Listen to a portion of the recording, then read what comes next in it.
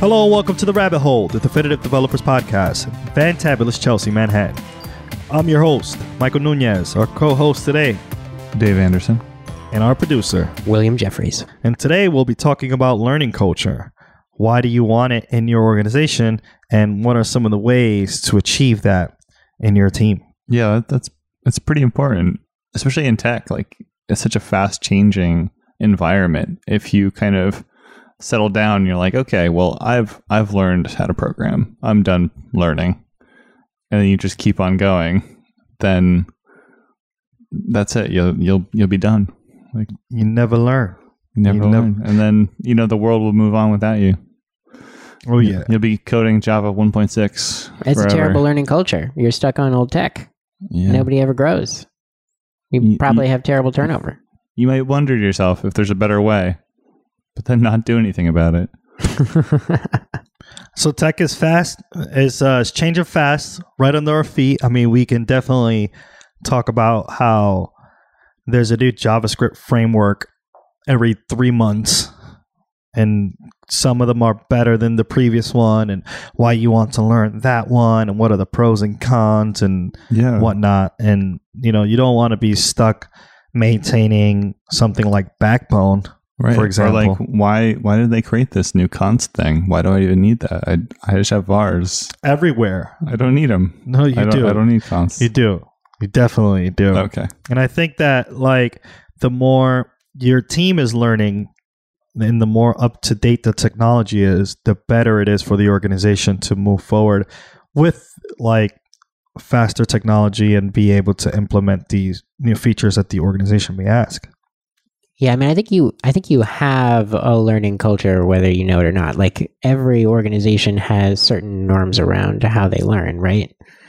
Maybe your organization is super supportive. Maybe they're super not. Maybe everybody is walking around thinking that everybody else already knows the thing that they're supposed to know, and they're super embarrassed to ask for help. And their culture of learning is that you do it on your own time and you don't tell anyone.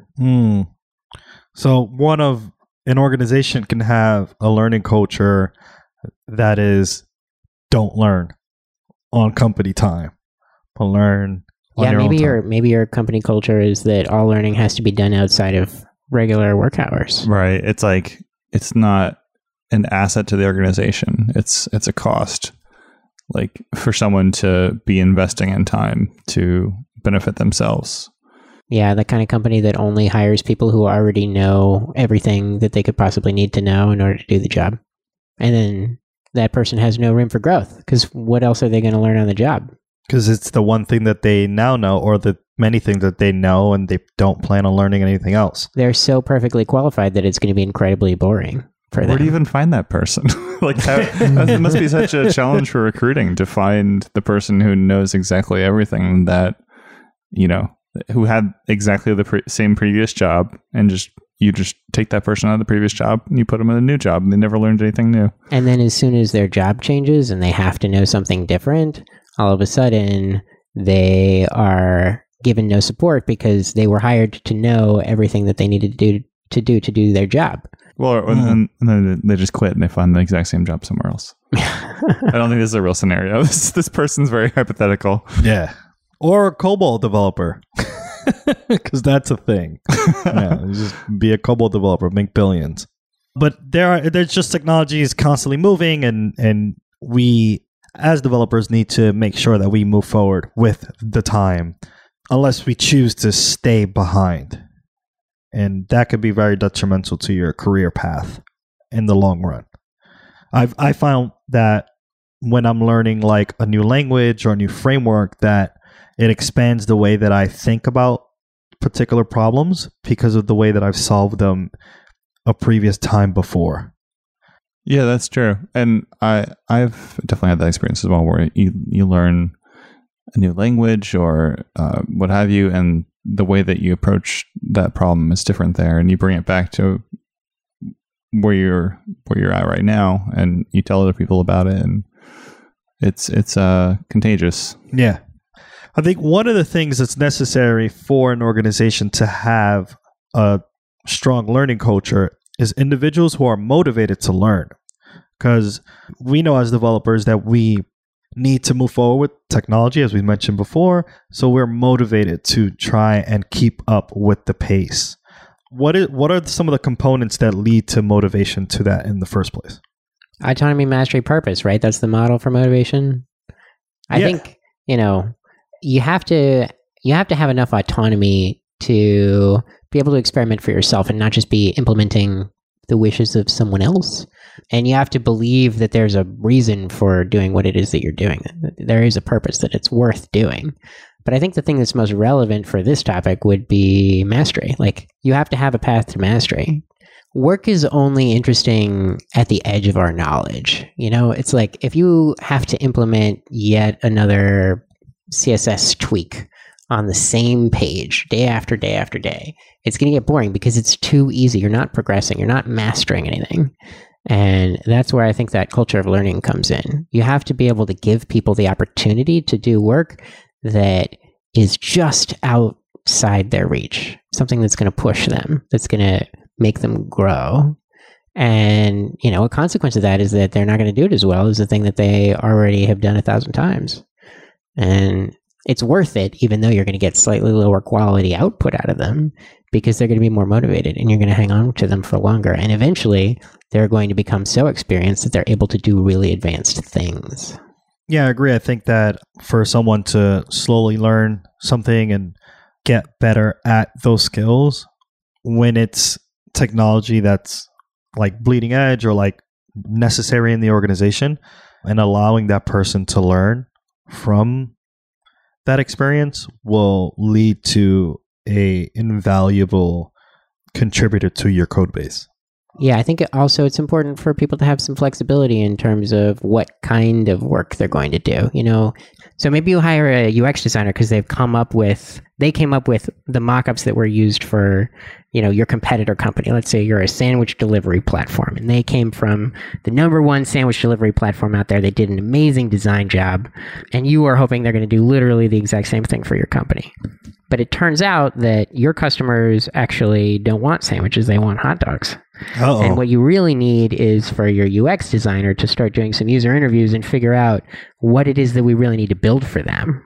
And, if you expect your UX designer to already have those skills and you don't give them the room to grow into the position, you force them to learn how to do that in their spare time. They're going to do the minimum amount of learning necessary, and they're probably going to burn out and be unhappy because you're not creating a culture of learning. That's not an environment that is welcoming to beginners who are learning how to do a thing for the first time.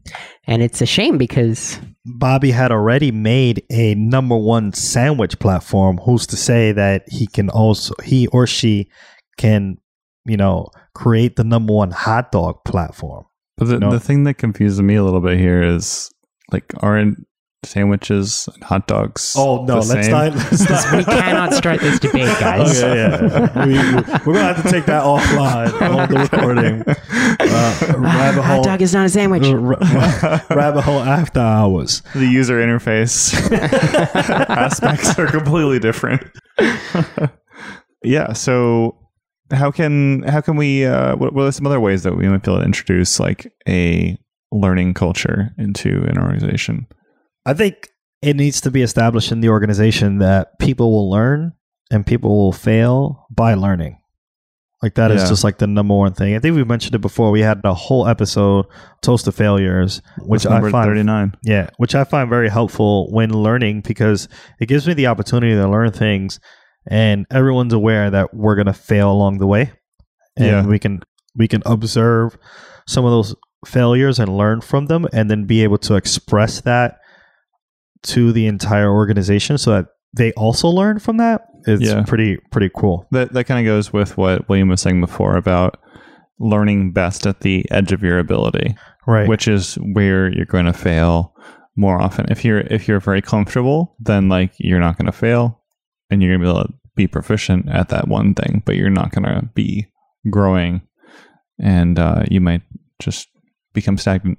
It reminds me of a story that I heard. There was this guy, I think he was working at one of these big CDNs, and he was working on caching solutions that were being used for some of the biggest websites in the world with the most traffic in the world. And it was some, all the top news sites were using this cache. I don't know if it was CNN or MSNBC or, one of these really big players, a lot of these really big players. And he broke everything. It was a massive outage. The site was down and the company lost, millions of dollars and clients left over it. It was a disaster. Yikes. God. And what he did was, well, obviously first he fixed it, but then that's important. At the next company meeting, he did a presentation in front of the entire company.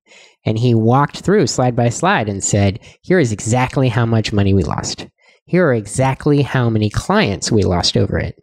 Here's exactly how long we were out for. And here's exactly what caused the bug. Here's, the change that was made. Here's what it was intended to do. Here's what it actually did. Here's how we fixed it. And most importantly, here's what I learned from it. And I want everybody in this whole company to have that same learning. Right. And that is a powerful thing. And this person still had the job to be able to give this presentation. So you can only imagine the trust that the organization had for this person, even after it cost millions of dollars. Like, that's insane. And you can imagine that guy is going to be like a lot less likely to make a mistake like that too. Like he's going to be very careful and more aware of the limitations of the system. Yeah, can you imagine firing somebody who has that kind of knowledge now? That was an incredibly expensive lesson. Keep that person, my God. Yeah. So tools like that, toasting the failures, doing retros or postmortems in the same vein. I think those are all like good ways to share learnings that lead to growth as an organization as well as a person.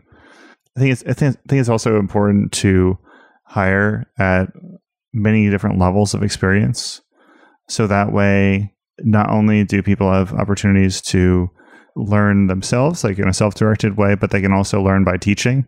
Because I feel like that's a way that people tend to really crystallize what knowledge they have and identify exactly what gaps are there and find a true path to mastery. Yeah, I definitely find that when I have to teach someone, if I was iffy about something and then had to teach someone, if I didn't completely know that particular topic, I would go and make sure that I'm sharing the right information, and it solidifies the fact that I know this thing. Right. It's like, why are you asking me to teach you this? I'm not an expert. But then when in the process of doing your due diligence, you often end up becoming an expert. Yeah. I think one of the things we had mentioned before in time is also a culture that has the opportunity for developers and other individuals to attend or have lunch and learns. We mentioned this many times before, that it's a great opportunity for people to showcase some of the things that they've learned, whether it's on their off time or with the work that they're currently doing, to spread the information of the things that they've learned. I think one thing that I've seen before that works very well is, I'm not calling it a lunch and learn, but a particular place I've worked at called it an open mic. So it lends to people just wanting to share something. Like, it's not a full-blown discussion or PowerPoint presentation about, say, GraphQL, but it could literally be, hey, I learned something. I learned this command in RSpec that I want to share, and I think everyone should learn from this, or we should have a discussion about this one thing. Right. It can be very small, or it can be very big. And I think the open mic calls to any size of learning for your team. Yeah. That's cool. So you can just walk up to the open mic and talk for 2 minutes? Yeah, it can be, you can sign up for it. You sign up and then you can say how many minutes, roughly what it is. If there is no discussion, you'd be like, hey, I'd like to share something that I saw recently. Boom. And then you have the time to do that, which is great. That's awesome. Yeah. I feel like even a junior developer can become enough of an expert in something that they can share something in 2 minutes that is insightful and helpful for a lot of people. Yeah, it's really cool. And it could, like I mentioned before, it could be, you learn this one thing in RSpec, and I want to share this one thing that I learned. And I want to funny enough, oftentimes you may not have known that that was a thing that you could do, and you'd learn something in the 2 minutes too. Nice. So, Mike, if I wanted to start up an open mic at my company right now, what's the overhead in that? Like, how much time do we have to set aside, and who has to organize it and all that? Well, what I've seen work is it could be an individual or a group of people where in the event that one person is out, another person can take over for a particular time. You can choose the iteration, whether it's bi-weekly or weekly. If you can find a room that can fit the amount of developers that in your organization or your squad can fit into this room, and just like send out an email to the individuals, say, hey, we have an open mic on Friday at 2 to 3 or brown bag lunch, right? Like come through at 12 and bring your own lunch, and we're going to talk about these things. You can sign up here, or you can just ask to talk on the microphone. And I think that what's really cool about it is that, like, oftentimes, even if there's no topics, the developers are all in that room and they can still share information. Like, oh yeah, I'm working on what are you working on? Oh, I'm working on this thing, this feature. Okay. And then, like, you can like cross-pollinate information or like stuff that people are working on if they're not in the same squad as you, or they're in a completely different team. But having those people in the one room will spark a conversation that someone may have learned, and then everyone can learn from the conversation itself. Cool. Yeah, that sounds pretty easy, actually. Yeah, it's just like scheduling it, finding a room, brown bag, or if your company allows buying pizza, that's always a plus. People show up for pizza. People will show up for pizza. Yeah, and I think that's one way, and it's like kind of formal, but I think also like something that is good to be stressed from all levels of the company is maybe the fact that learning doesn't have to be something that you have to set aside time for. Like we talked about this a little bit before about like learning from failure, but like just the idea that you should be continually investing in yourself and learning, and like even if you're just Googling things, like that's still learning, right? And that's something that's awesome and should be celebrated. I think like if the organization allows, I've heard places that have like 20% time or set time for individuals to learn professionally, like professional development, for example, is one, is a great way to use that opportunity to learn and grow. And, you may learn something that is completely outside of your like tech stack, or something that's relevant to the stack that you currently have in the organization, but when you come back, you learn something new and it's refreshing, and coming back to the code base feels nicer. It's like almost taking a break from what you currently know to learn something else. Mm-hmm. Yeah, I think 20% time has been a bit maligned because it didn't really work out so well, at least for Google. From what I hear, people don't really take 20% time anymore. And the reason is because it didn't really produce a lot of stuff of value. And I think one thing that can help there is just rebranding it and putting some structure around it. Right. Like I've also heard it called investment time, but it's still, 20% of your time. And the rule is that you have to be investing in yourself or the company in a meaningful way. And that, I think, is a much more useful approach. You're specifying that there needs to be some kind of an outcome. Yeah, and it's just like, oh, I'm going to take this time to learn something completely different. Or like, if it's useful to what you do in the workplace, I think it's important to invest in that. Yeah, it's an investment. There's going to be a payoff. Right. Either the individual is going to be a better developer or a better employee, or they're going to leave the organization better equipped for the organization's needs. Right.